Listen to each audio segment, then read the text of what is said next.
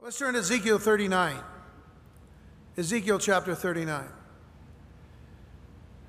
Now, never is chapter 39 separated from 38. Usually, in most cases, you don't really separate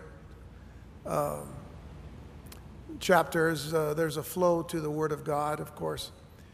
But sometimes one chapter means something and then another event takes place. Chapter 30 and 39 is all about the same event, so these never get separated. And we've been going through a number of weeks, both in chapter 38 and now concluding chapter 39. So if you didn't get the first few weeks in chapter 38, you can sign up for the CDs to listen to those, or get them on either the website or the app, and the studies should be already there, I think. All right, I might be telling you something and they're like about 20 chapters behind. I don't know. Maybe, hopefully not. They're all caught up.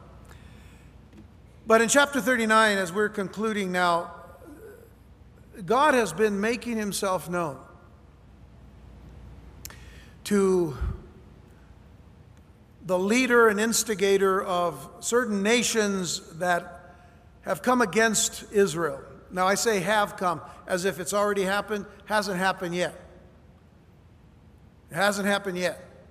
But it will happen in the very near future.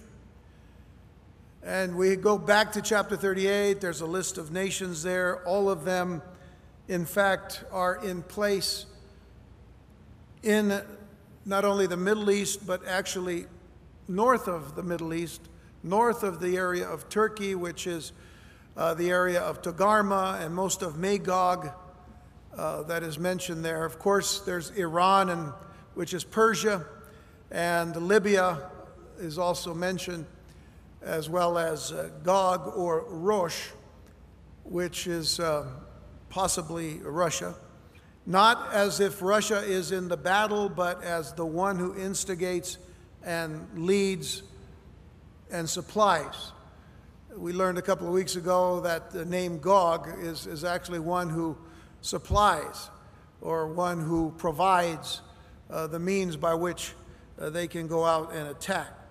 So all of that is still speculative in a way because it hasn't happened yet. Yet we're getting so close to seeing that happen. And one of the reasons is because of Ezekiel 37, which is, of course, the chapter dealing with the resurrection of the dry bones into the nation of Israel. That is today modern Israel. Out of the ashes of the Holocaust, Israel is now back in the land according to God's will and God's desires for his people.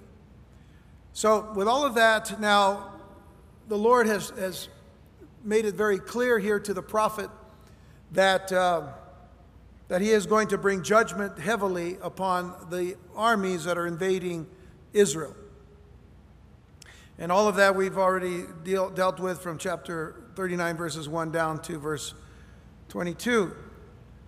Verse 23, as we conclude this section, let's read this passage and we'll kind of tie it all together. It says, "And the heathen shall know that the house of Israel went into captivity for their iniquity. Because they trespassed against me, therefore hid I my face from them, and gave them into the hand of their enemies, so fell they all by the sword. According to their uncleanness and according to their transgressions have I done unto them, and hid my face from them." Now, as I mentioned last week, and let me just kind of interject here very quickly, but as I mentioned last week, the Lord is making it very clear to these armies that he is not ineffective for Israel. In fact, he is bringing judgment upon his own people because of their sin. So it isn't as if God isn't effective or that God isn't powerful enough to protect his people. The fact of the matter is he's telling the heathen nations, listen, I'm judging them. I'm judging them. In some cases, I'm using you to judge them. But because of your invasion against them and the very heart in which you've come against them, I'm going to judge you. That's basically what we're seeing here in these two chapters. So he goes on and he says, "According to their uncleanness and according to their transgressions have I done unto them, and hid my face from them. Therefore thus saith the Lord God, now will I bring again the captivity of Jacob, and have mercy upon the whole house of Israel, and will be jealous for my holy name. Remember this one thing that we learned in the book of Daniel. There is a prescribed time for Israel to go through tribulation, a prescribed time of 490 years that God was going to judge them for their sins of disobedience and rebellion, and for their sins of disobeying the Sabbath law concerning the land. Now that we can go back and look at all of those little details, but the point is, so far they have already covered 483 years of that judgment. There's only 7 years left, and they haven't happened yet. Again, that's Daniel chapter 9. There is this space between that 60, so many years, the 69th year, and then the 70th year, which is a group of 70, or I should say a group of 7 years. So that 7 years hasn't yet happened, but when it begins, that is what we call the day of the Lord. That is what we call the great or the tribulation period, or as some say, the great tribulation period. Yet we see now in verse 25 that God says, I'm going to bring the captivity of Jacob and have mercy upon the whole house of Israel, and will be jealous for my holy name. And after that, they have borne my shame and all their trespasses whereby they have trespassed against me, when they dwell safely in their land, and none made them afraid. I'm coming back to all of this, so don't worry. Now, when I have brought them again from the people, and gathered them out of their enemies' lands, and am sanctified in them in the sight of many nations, then shall they know that I am the Lord their God, which caused them to be led into captivity among the heathen. But I have gathered them unto their own land, and have left none of them any more there. Neither will I hide my face any more from them, for I have poured out my spirit upon the house of Israel, saith the Lord. Now, one of the questions that we are going to deal with this evening is the timing of this invasion that we've been studying in Ezekiel 38 and 39, which can be called the Gog-Magog invasion. Gog, G-O-G, and Magog, M-A-G-O-G. Gog is the leader, and Magog is one of the lands, one of the nations or groups of nations that are coming against Israel. So we need to kind of get an idea, because it hasn't happened yet, but an idea of when this invasion is going to take place. And as we conclude our time in these passages of Scripture, I pray that we have a better understanding of God's purposes in accomplishing His plans for the land and people of Israel in the latter days, that we would have a better understanding of God's purposes in the prophecies that we have been studying, not just in Ezekiel, but even before that in Revelation, in Daniel, and some of the minor prophets. We're going to come back to the minor prophets after Ezekiel as well. But that is never an easy task. It is never an easy task to study these purposes and plans. But much of that involves not only the rest of the world, but especially those nations expressly called out as Israel's enemies, and a nation that should have prominence in latter-day events, but appears to be canceled out of any mention whatsoever. And I, of course, speak of America, of the United States of America. They should have prominence, but from the Scriptures we find out that they really will not have when this war begins.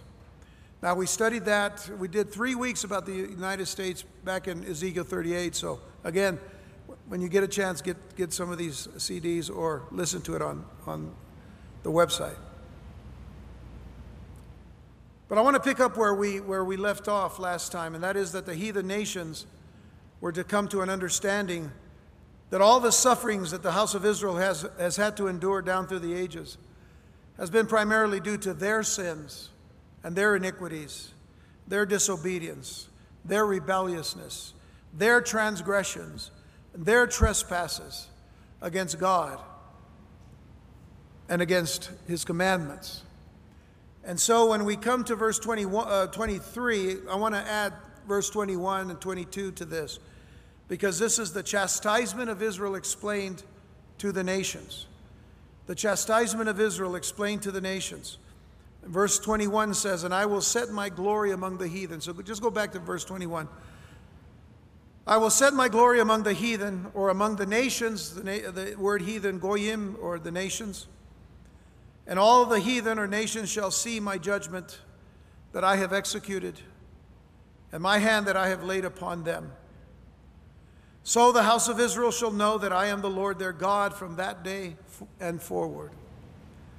And the heathen shall know that the house of Israel went into captivity for their iniquity, because they trespassed against me.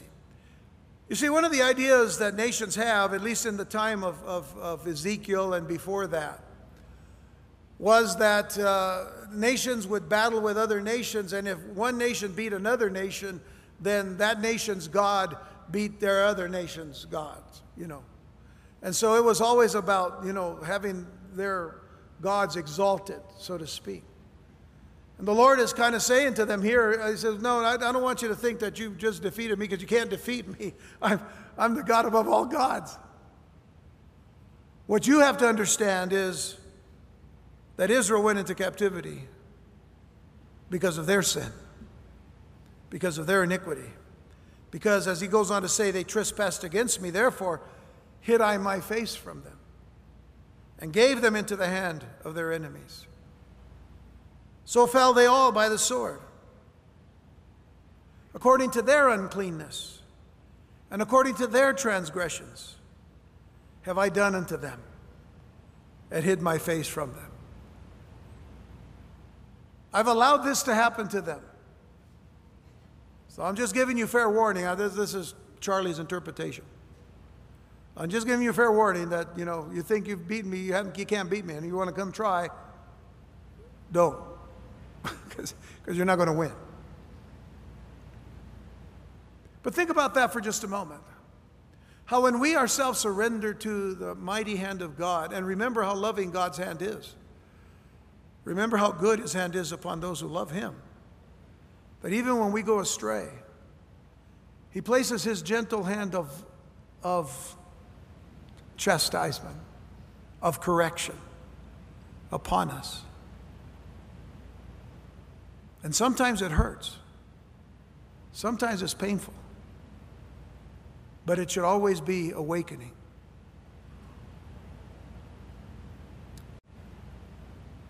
The Spirit of God moves in such a way that he brings conviction to our hearts, not condemnation. Condemnation is something that is saved for the enemies of God, for those who have rejected God. But those who love God, God cares for. You can read in the book of Proverbs and in the book of Hebrews, where it's quoted in the book of Proverbs, how God disciplines his own children because he loves them. Now, this is a massive chastisement here, because it's all of Israel. And yet he loves all his people. But he has to chastise them. He has to correct them, so that when they open their eyes, they'll see him and not their enemies. So as I pointed out last time, there will be many Jews who will come to know that God is the Lord because of this battle. That's verse 22. The house of Israel shall know that I'm the Lord their God from that day and forward. From that day, that's very specific. That day of the battle, that day when God defeats the enemies of Israel, they will know that I'm the Lord.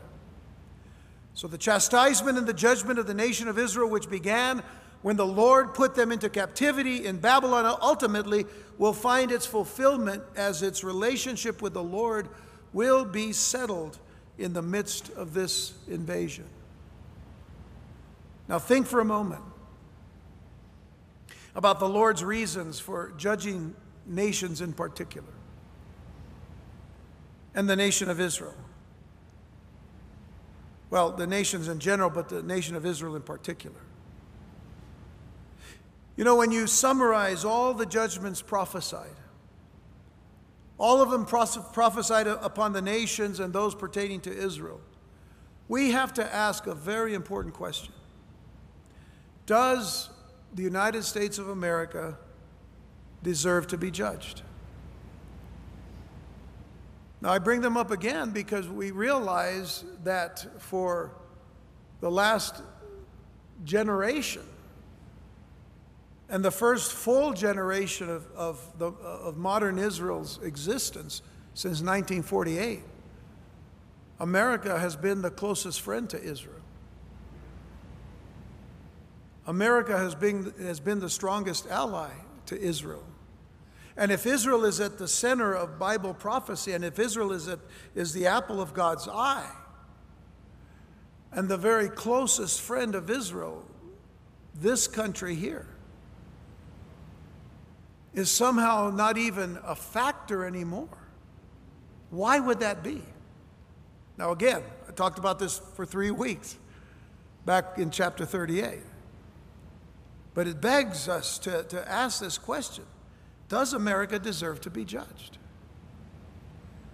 Now you look at this nation in its condition today, the divisiveness in this nation. No one wants to say it, but we're going through a civil war today in this country. And not just about race, not just about gender, not just about politics. The most important division right now is the division that is spiritual in this country. Where are those who truly love God? There's a thin line, because there are those who say they love God, but there are those who truly love God. Of course, there are a lot more that don't even want to know God. But it's something that destroys a nation. Think about Jesus' conversation, with the scribes and the Pharisees. What he said to them about a divided house not being able to stand.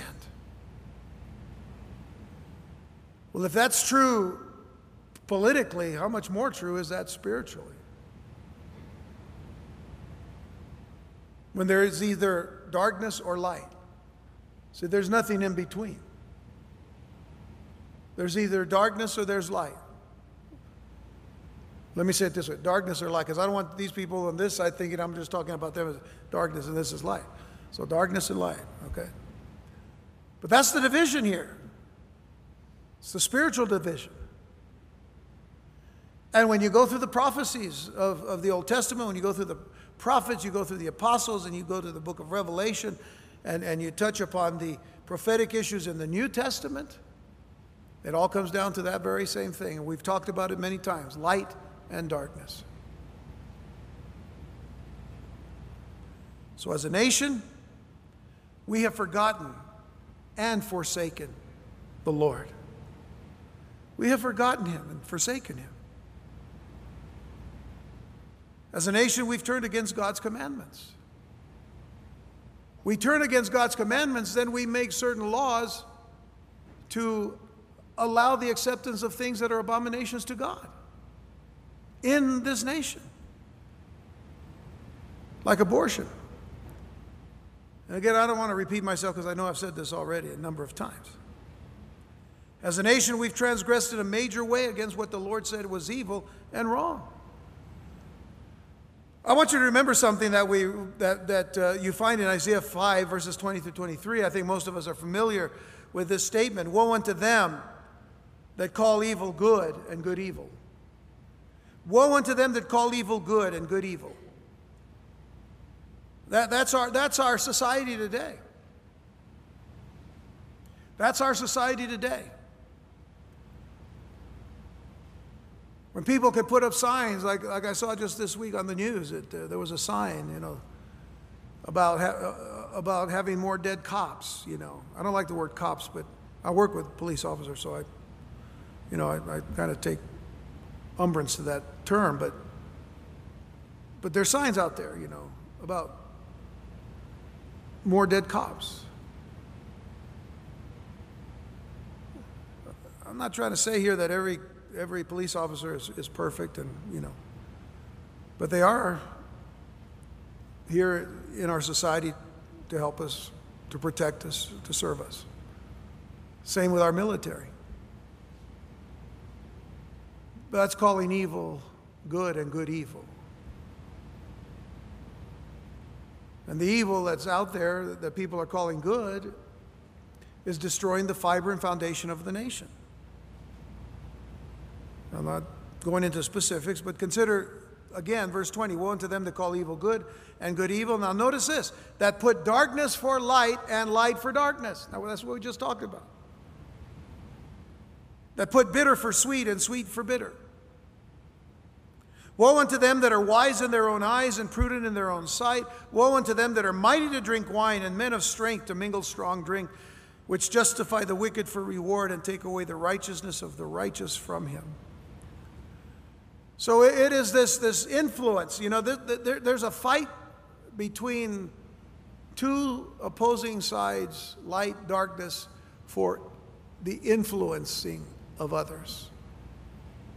If you can influence the righteous to drop their righteousness, then who wins? And yet God called us to be an influence to the world. What's the influence that we're to be? Two things that Jesus mentioned in Matthew chapter 5. Light and salt. Light and salt. Because both of them have an influence. We're called to be an influence to this society. Part of the problem in the church today is that we have hidden behind all kinds of dogmas and doctrines and traditions, but we have not gotten out there to tell people about Jesus Christ. That he's coming soon, that this world as we know it has an end, and that end is near. How they need to get right with God. So that's where we are, just in tying it in some way to what we've talked about before. But the judgment that Israel has gone through is some of the judgment that we're going through today. The natural disasters. I'm praying for this Hurricane Irma, man, to take a swift turn. I've got family in that area of Florida and North Carolina and Virginia, all along the East Coast. Sure, I don't want that hurricane to hit, but I didn't want Harvey to hit either. Did anybody? We didn't pray for Harvey to hit, did we? We didn't. That'd be kind of weird. But why are these things allowed? Because it wakes us up. And it needs to wake the church up. I mentioned this last week. Harvey hit Corpus Christi first. Well, what a significant thing that was, hitting the body of Christ. That's what the name Corpus Christi means, the body of Christ. Time to wake up the church. Well, we got to go on because we've got a long way to go. And 10 o'clock comes awfully quick. No, I'm just kidding. Verse 25, let's go to this next section, the Lord's plan. His mercy will regather Israel. And don't squint at that because you're saying, well, I thought they were already regathered. Okay, well, hold that thought. Verse 25, therefore thus saith the Lord God, now will I bring again. Now notice, will I bring again. Got the word again there? Got it? Yeah.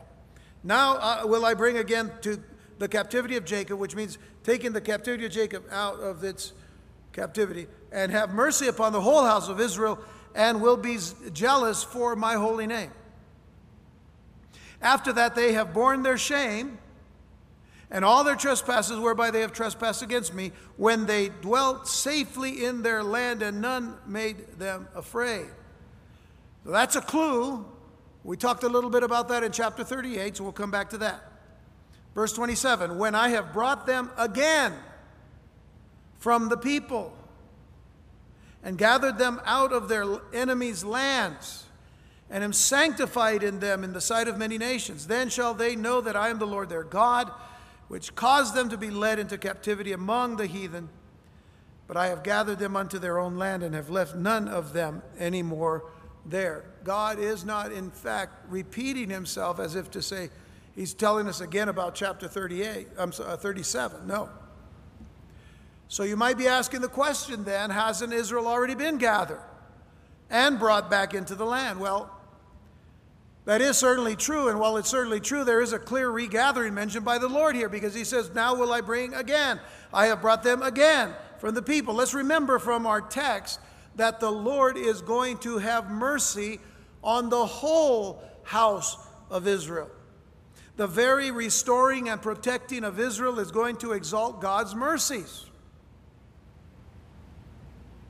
The Lord is jealous and zealous concerning his holy reputation.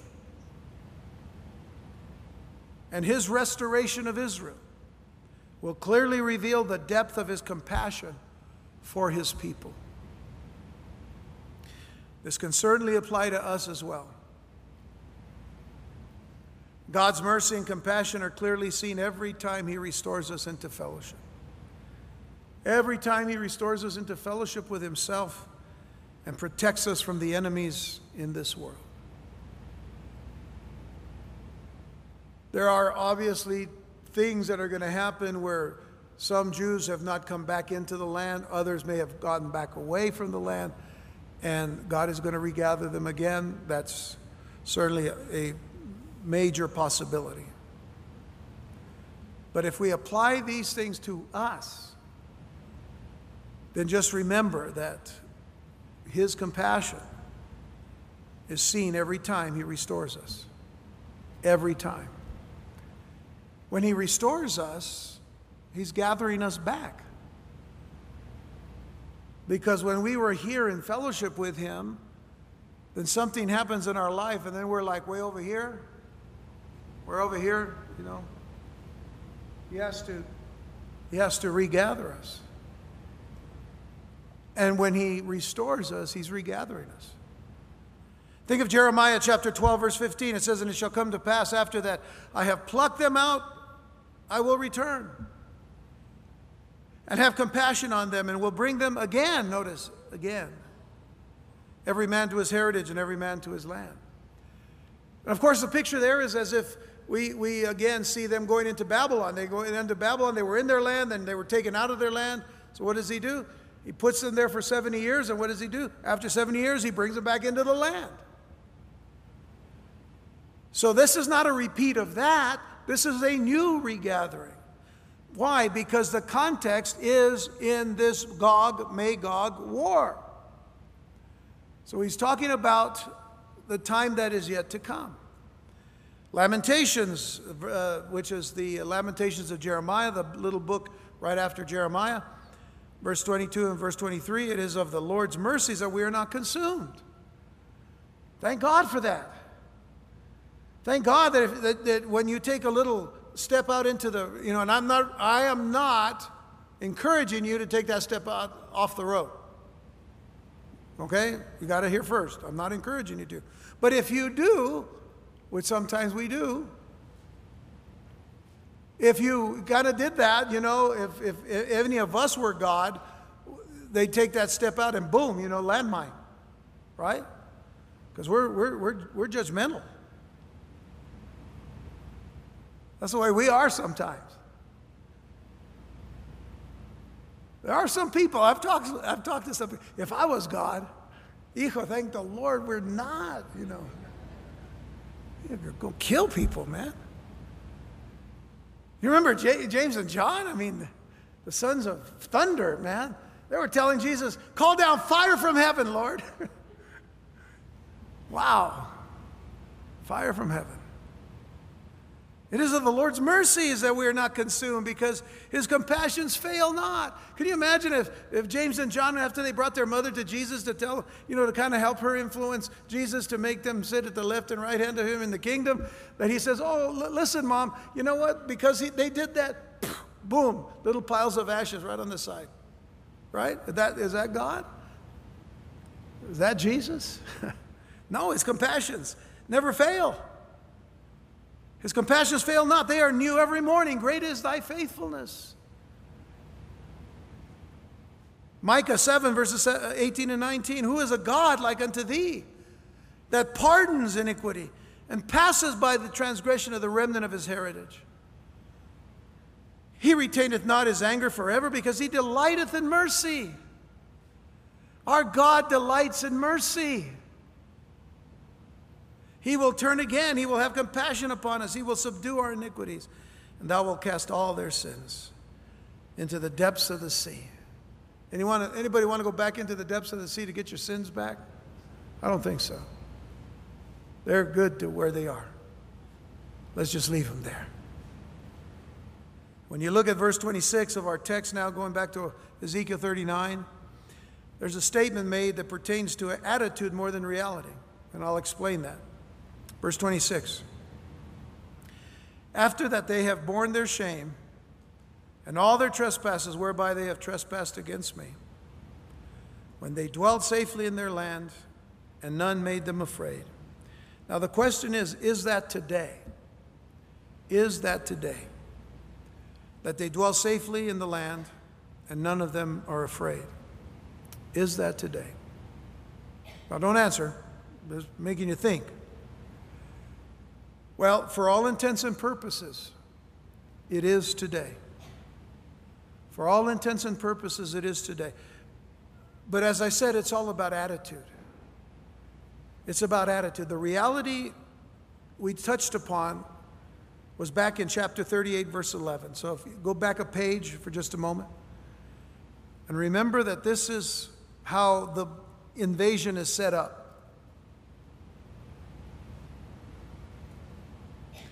Now, if you go back to verse 9, which you don't have to do that, but I'm going to say that God is talking to Gog and Magog, and he says, thou shalt ascend and come like a storm, thou shalt be like a cloud to cover the land, thou and all thy bands and many people with thee.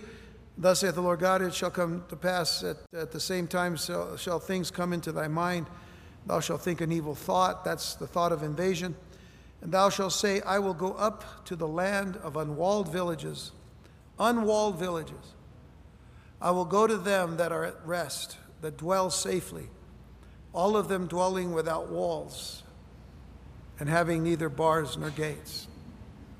Now what's interesting here, as I said back a few weeks ago, there are walls there. There are bars, there are gates, there are checkpoints. Nevertheless, in the understanding of the people, in the understanding of the military, in the understanding of the governmental leadership of Israel, they have worked so hard to keep and maintain a high level of security and safety today. That's one reason why we're always being invited back to the land of Israel after we've gone. They say, we hope you come back next year. And you know, every time we've gone, we've always wanted to go back. Even in times of trouble. We've been there in times of trouble. The land is safe.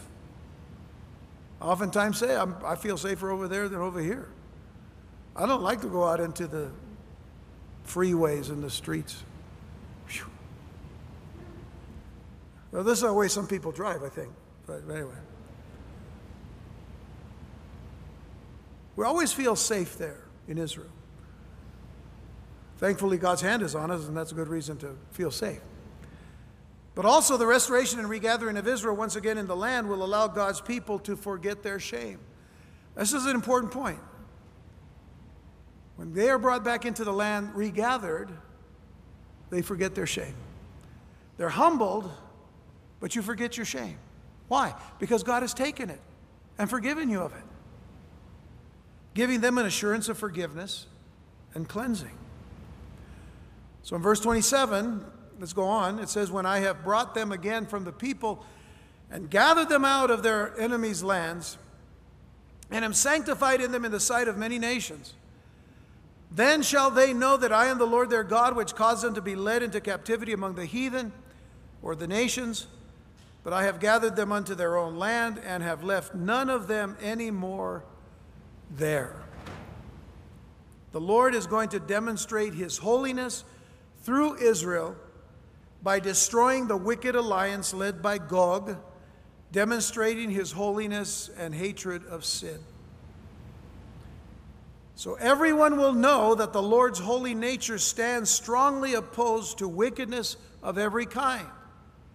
Wickedness of every kind. And they will know that the Lord alone is the only living and true God.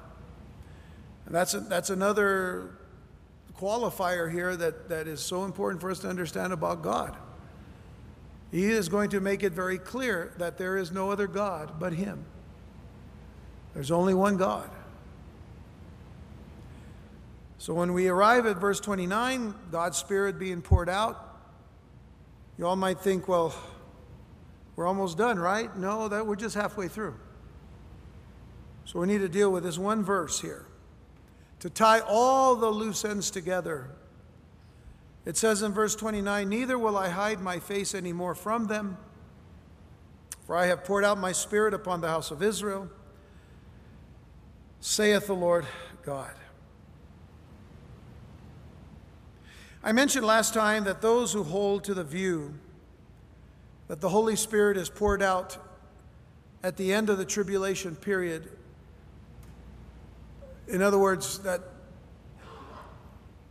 only at that time will God pour out His Spirit upon Israel. Only at that time.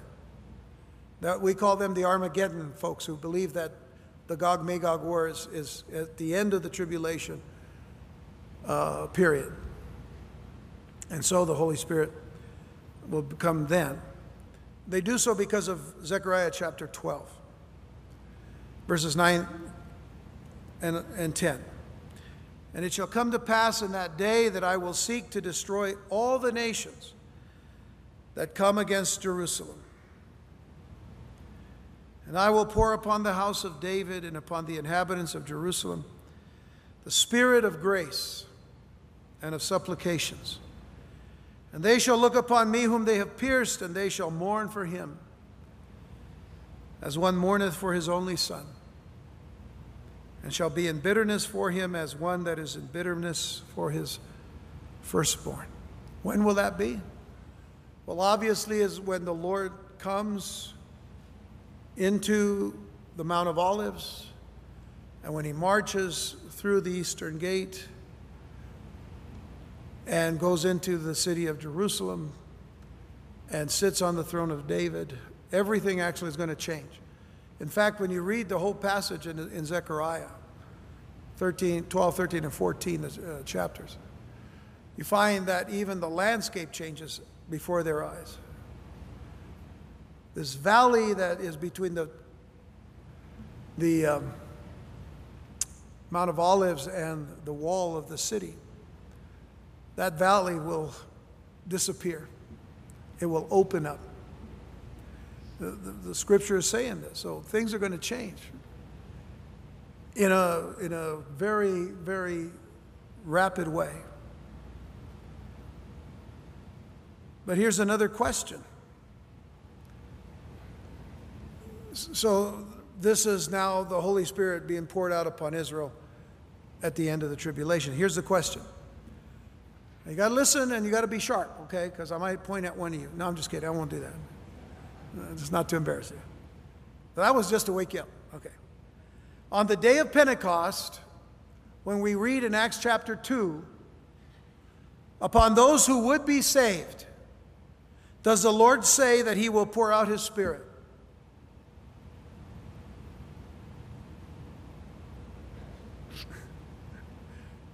Yeah, it does. It says that. Upon those who will be saved, God is going to pour out His Spirit. The answer is yes. So if you did one of these, you got an A. Peter quoted from the prophet Joel in Acts chapter 2 that a multitude of Gentiles would get saved, and Israel was going to get saved. As a matter of fact, let's go to Joel chapter 2. The prophet Joel. This is after Ezekiel, so go to your right in your Bible. And you'll find Joel.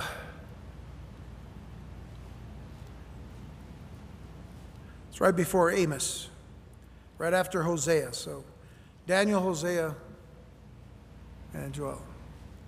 I say Joel, Yoel in the Hebrew, Because if I said Joel, some of you might say the book of Joel. J-O-E. No, it's J-O-E-L. Okay? Verse 28 of chapter 2.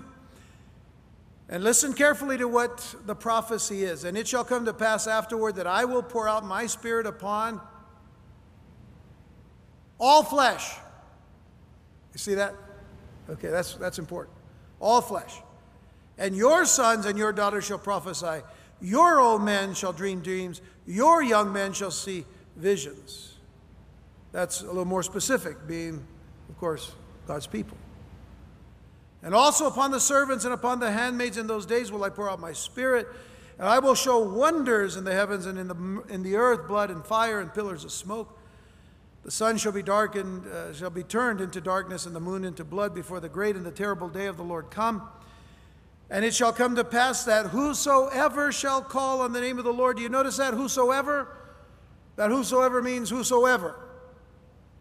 Not just Jew and Gentile. Whosoever calleth upon the name of the Lord. Whosoever shall call on the name of the Lord shall be delivered.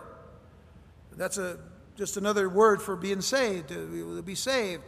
For in Mount Zion and in Jerusalem shall be deliverance, as the Lord has said, and in the remnant whom the Lord shall call. Now, we should know that it was under the inspiration of the Holy Spirit that Peter actually quoted Joel, verse 14 of Acts chapter 2.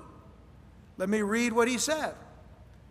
First in verse 14 it says, Peter standing up with the 11 lifted up his voice. By the way, the 11, of course, if you included Matthias instead of Judas Iscariot. But Peter, standing with the 11, lifted up his voice and said unto them, You men of Judea, and all ye that dwell at Jerusalem, be this known unto you, and hearken to my words.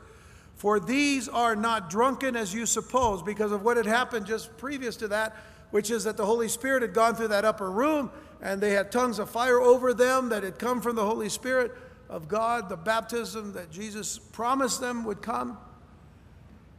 And they began to speak with other tongues. And people outside of this upper room were listening, and they were saying, hey, they're praising God in my language, from whatever region they were from. And he says, these are not drunken as you suppose, seeing it is but the third hour of the day. Now get verse 16. But this is that which was spoken by the prophet Joel. This is that. I love that little phrase. This is that. This is what that says. This is happening because of that which was said. This is that which was spoken by the prophet Joel. And it shall come to pass in the last days, saith God, I will pour out my Spirit upon all flesh, and your sons and your daughters shall prophesy, and your young men shall see visions, and your old men shall dream dreams. And notice he kind of changes the order. And on my servants and on my handmaidens I'll pour out these in those days of my Spirit, and they shall prophesy. And then he says, and I will show wonders in heaven above and signs in the earth beneath, blood and fire and vapor of smoke. That's yet to come, of course. That didn't happen then. The sun shall be turned into darkness, the moon into blood before that great and notable day of the Lord come. But he has to get through all of that prophecy so he can say what it says in verse 21, to match what it says in verse 32 in Joel chapter 2. And that is, and it shall come to pass that whosoever shall call on the name of the Lord, whosoever shall call on the name of the Lord shall be saved. Now let me ask this question. A lot of questions tonight to kind of tie all this together. Was it everything Joel predicted? No, of course not. Because part of the prophecy talks about that blood and the fire and the pillars of smoke that will happen in the latter days.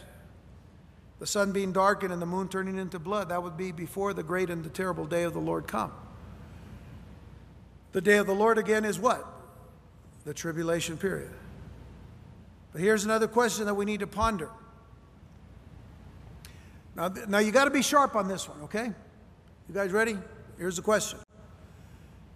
Have a lot of people gotten saved between Acts chapter 2 and today? That's an easy question. Have a lot of people been saved between Acts chapter 2 and today? Yes, of course. And all of them needed the work of the Holy Spirit to be saved. All of them. Not one of them was saved by their own power, by their own might, by their own intellect, by their own wisdom, by their own education. Not one of them was saved without the Holy Spirit. All of them needed the work of the Holy Spirit to be saved. Not one of them could save themselves. And so, to hold the position that the Holy Spirit is only poured out at the end of the tribulation period is to ignore what the Holy Spirit has been doing during the whole period known as the last days. Or better yet, the church age. Now, I've asked this question before in other studies, but the question is, when did the last days begin? When did the last days begin? 1960? 1948? 1971? Might have. That's when I graduated from high school. Last days begin then? No. Go back to Acts 2. Are you still there, Acts 2? If you're still at Acts 2, you get another A. A plus. Look back at verse 16. But this is that which was spoken by the prophet Joel, verse 17. And it shall come to pass when? In the last days. And what did he say? This event of the Holy Spirit coming upon us, this event has come to pass in the last days. The last days began when the church received the Holy Spirit. Isn't that interesting? I will pour out my Spirit in upon all flesh. And so, to summarize all of that, there is no hindrance, listen, there is no hindrance to the understanding that the Holy Spirit can be poured out at any time other than at the end of the tribulation period.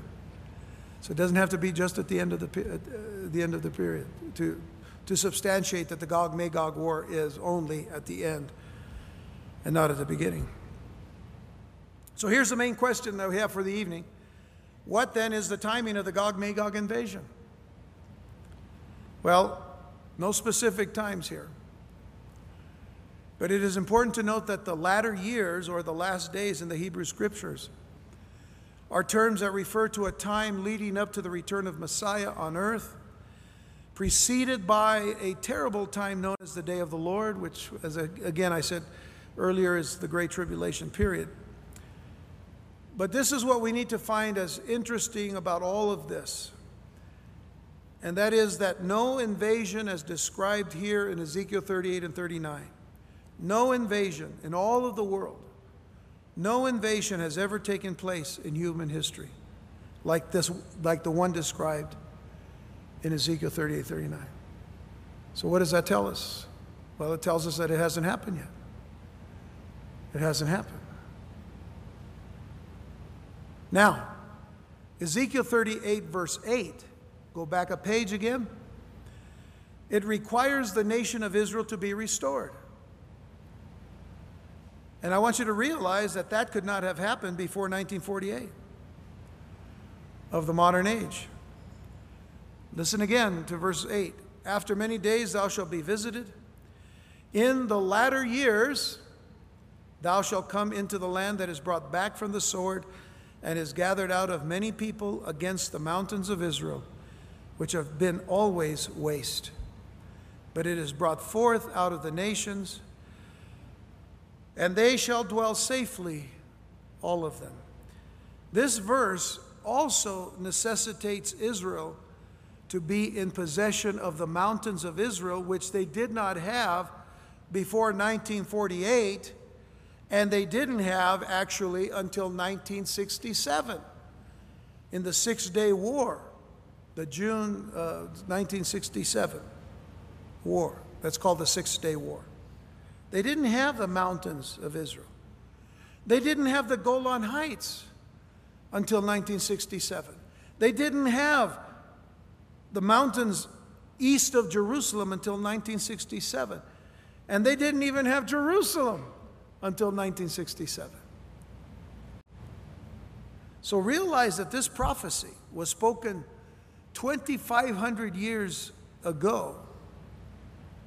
And key prophecies of that prophecy 2,500 years ago were fulfilled in 1948 and in 1967. That's just 2 dates, but significant. Some of us remember the Six-Day War. And even though I was in high school then, it was, I was glued to the TV. I was glued to the TV to see what was happening in Israel. It was an amazing historical event because God's hand was upon the Israeli Defense Forces that went in to take Jerusalem. The fights, when you go to Israel and you go to the gates where some of the heavier fighting was, you still see the 50 caliber bullets in the holes in the wall. I mean, it's amazing what was fought and how it was fought for. So another question: when does Israel dwell safely or at least securely? Well, this again is going to help us to try to determine the timing of this event. So go to 1 Thessalonians chapter 5, verses 1 through 3. Y'all have I'm going to give you all a minute to find that verse. I'll be right back. Don't go anywhere. Y'all stay in your seats.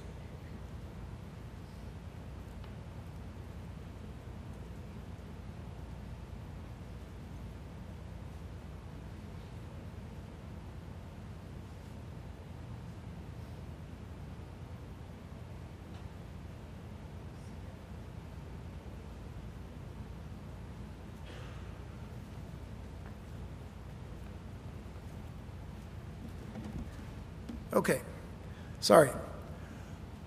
I was looking for something that I thought was over there, but I bet you it's over here, but I'm not going to go look over there.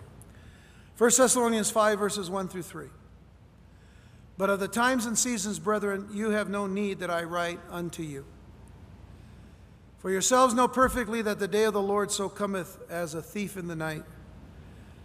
For when they shall say peace and safety, then sudden destruction cometh upon them, as travail upon a woman with child, and they shall not escape.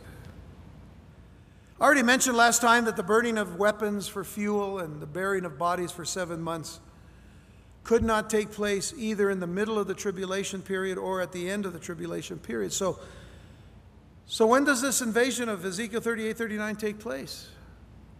If it isn't in the middle, and if it isn't at the end.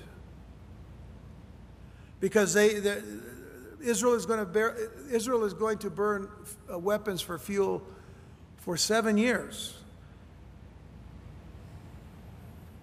If it was at the middle of the tribulation period, then we're told that they're supposed to flee out of Jerusalem and go away because of the Antichrist. So that's not going to happen. It's not the burying of bodies cannot happen at the end of the tribulation period, because Jesus comes at the end of the tribulation period and establishes his kingdom. Everything changes, as I said, when Jesus comes. So there won't be any need for the cleansing of the land then. So when does the invasion of Ezekiel 38:39 take place? Well, this is opinion, because again, it hasn't happened yet, but it's a good opinion based upon what we've seen in the scriptures. And that is that it happens before the tribulation period. It happens before the tribulation. Or consider this question. If the rapture of the church, the snatching away of the body of Christ, the snatching away of the bride of Christ, the snatching away of the church happens tonight, I hope, right? Don't we all hope that Jesus will come and take us home? Paul said, comfort one another with these words. The dead in Christ shall rise first, and we who are alive and remain shall be caught up together with him to be with the Lord in the air, and so shall we ever be with the Lord. I could comfort one another with these things.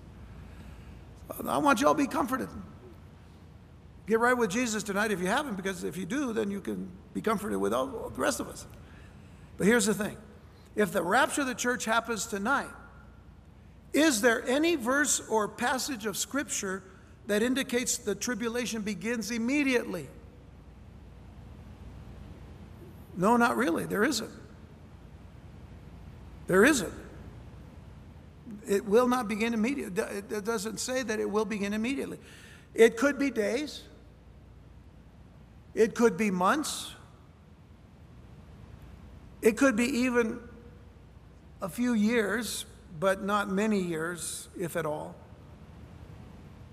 The invasion itself could take place between the rapture and the start of the tribulation period. So that's just an option, but again, one that can be substantiated at least in the way that we have approached and studied the Scripture. Bible teacher and prophecy researcher David Hocking, who I know, and he actually was here many years ago with us, he has an interesting perspective about this. He says it would be ideal if the Gog-Magog invasion would actually take place 3.5 years before the tribulation starts. And that would solve the dilemma of Israel burning of weapons for 7 years. They would have a measure of security in the land given to them by the Antichrist, who will also restore their sacrificial system and bring peace to the Middle East. But remember, it will be a false peace. It will be a false peace. So think about that. Start 3.5 years before the tribulation period. Maybe the rapture's already happened. And then they burn weapons for fuel for 7 years. So it gets to the point where Antichrist now gives them the temple and they give the sacrifice. They go 3.5 years, and then what happens? In the middle of the tribulation period, then Antichrist reveals himself as one who wants to be worshipped in the temple, and he desecrates the temple just as Daniel said would happen. So it was a false peace to begin with. There will be a rebuilt temple. We know that because the Scripture continues to talk about it. But those building it won't wait for the Messiah. In fact, today, there is an institute in Israel, right in the middle of the Jewish quarter in Jerusalem, the old city. It's called the Temple Institute. And these are Jews who really believe that very soon they're going to be allowed to build the temple on the Temple Mount. I'm going to talk about this when I get back from all my trips. We're going to talk about it from chapter 40 on. I'm going to talk a little bit about some of the things going on with the temple today. But they believe that they're going to build a temple so as to receive Messiah. We're going to build a temple so Messiah can come to it. The truth is, there will be a Messiah that will come to it, but it will be the false Messiah. It will be the Antichrist. Listen to Daniel chapter 9:27. And he shall confirm the covenant with many for 1 week. That 1 week is a week of years. That's the 7-year period.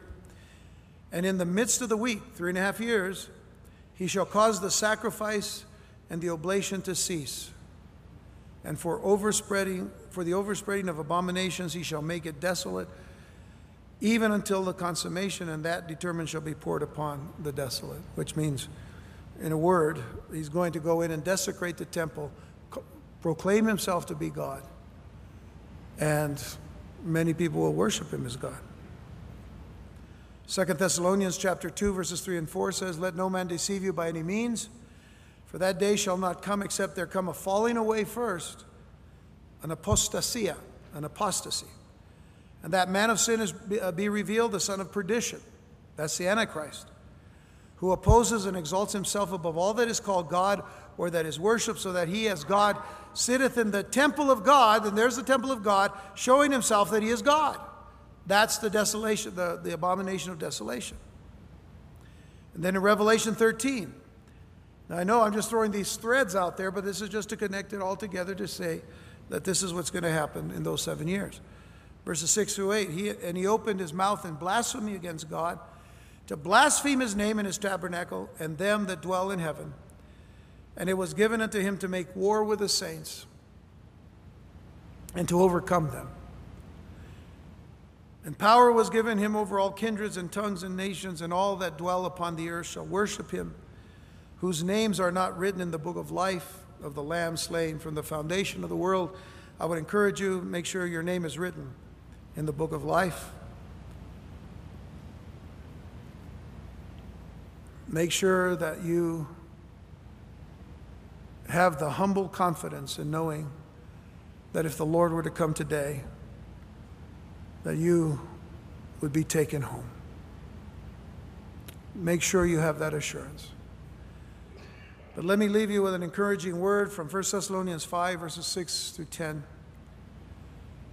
Paul says in one of the strongest letters that he wrote concerning prophetic issues, he said, "Therefore let us not sleep as do others, but let us watch and be sober. For they that sleep, sleep in the night, and they that be drunken are drunken in the night. But let us who are of the day be sober, putting on the breastplate of faith and love, and for a helmet the hope of salvation. For God has not appointed us to wrath." Everything about the tribulation period from the first year through the 7th year is all about wrath. It's all about judgment. God has not appointed us, he says, to wrath, but to obtain salvation by our Lord Jesus Christ, who died for us. Listen, the cross is not only important to save us, it is also important to deliver us. It is important to deliver us into the kingdom of God, who died for us, that whether we wake or sleep, whether we're alive when he comes or we're asleep or dead when he comes, we should live together with him. That takes us right back to 1 Thessalonians 4 when he says, "The dead in Christ shall rise first. And then we who are alive and remain shall be caught up together with them to meet the Lord in the air, and never to be with the Lord." Comfort one another with these words. So what we've been doing here tonight is I hope and pray, has been that which is a comfort to you in spite of all of the things that we've been dealing with and the things that we've been seeing. I was telling someone not long ago that if I were to really just open up a few other doors of information of things that are going on in the world today, I have mentioned some of them, like transhumanism, technocracy, things that are happening today, not only in the world of finance, but they're happening in the world of science. Superhuman, they're testing the genes of animals and humans together to make a superhuman athlete or a superhuman soldier or whatever. They're happening today. This is not science fiction. If I were to say that, I mean, you know, we'd think we were watching the Twilight Zone. Of course, the majority of you don't even know what that is. Well, I'm not. But those of you who remember the Twilight Zone or Outer Limits or something like that. I don't know. Maybe one day I'm going to say, you know what? Star Trek is not all that science fiction. I mean, it's look at the technology that we have today. I mean, they had these things that they'd open up and talk to people. What do? We open up and talk to people. The problem is when we're talking to people while we're driving, man, you know, we're getting people in bad shape out there. We have all this technology, folks, and yet how many people know Jesus Christ? That's sad. So let's get busy. Let's be watchmen. And let's be light. And let's be salt. Amen?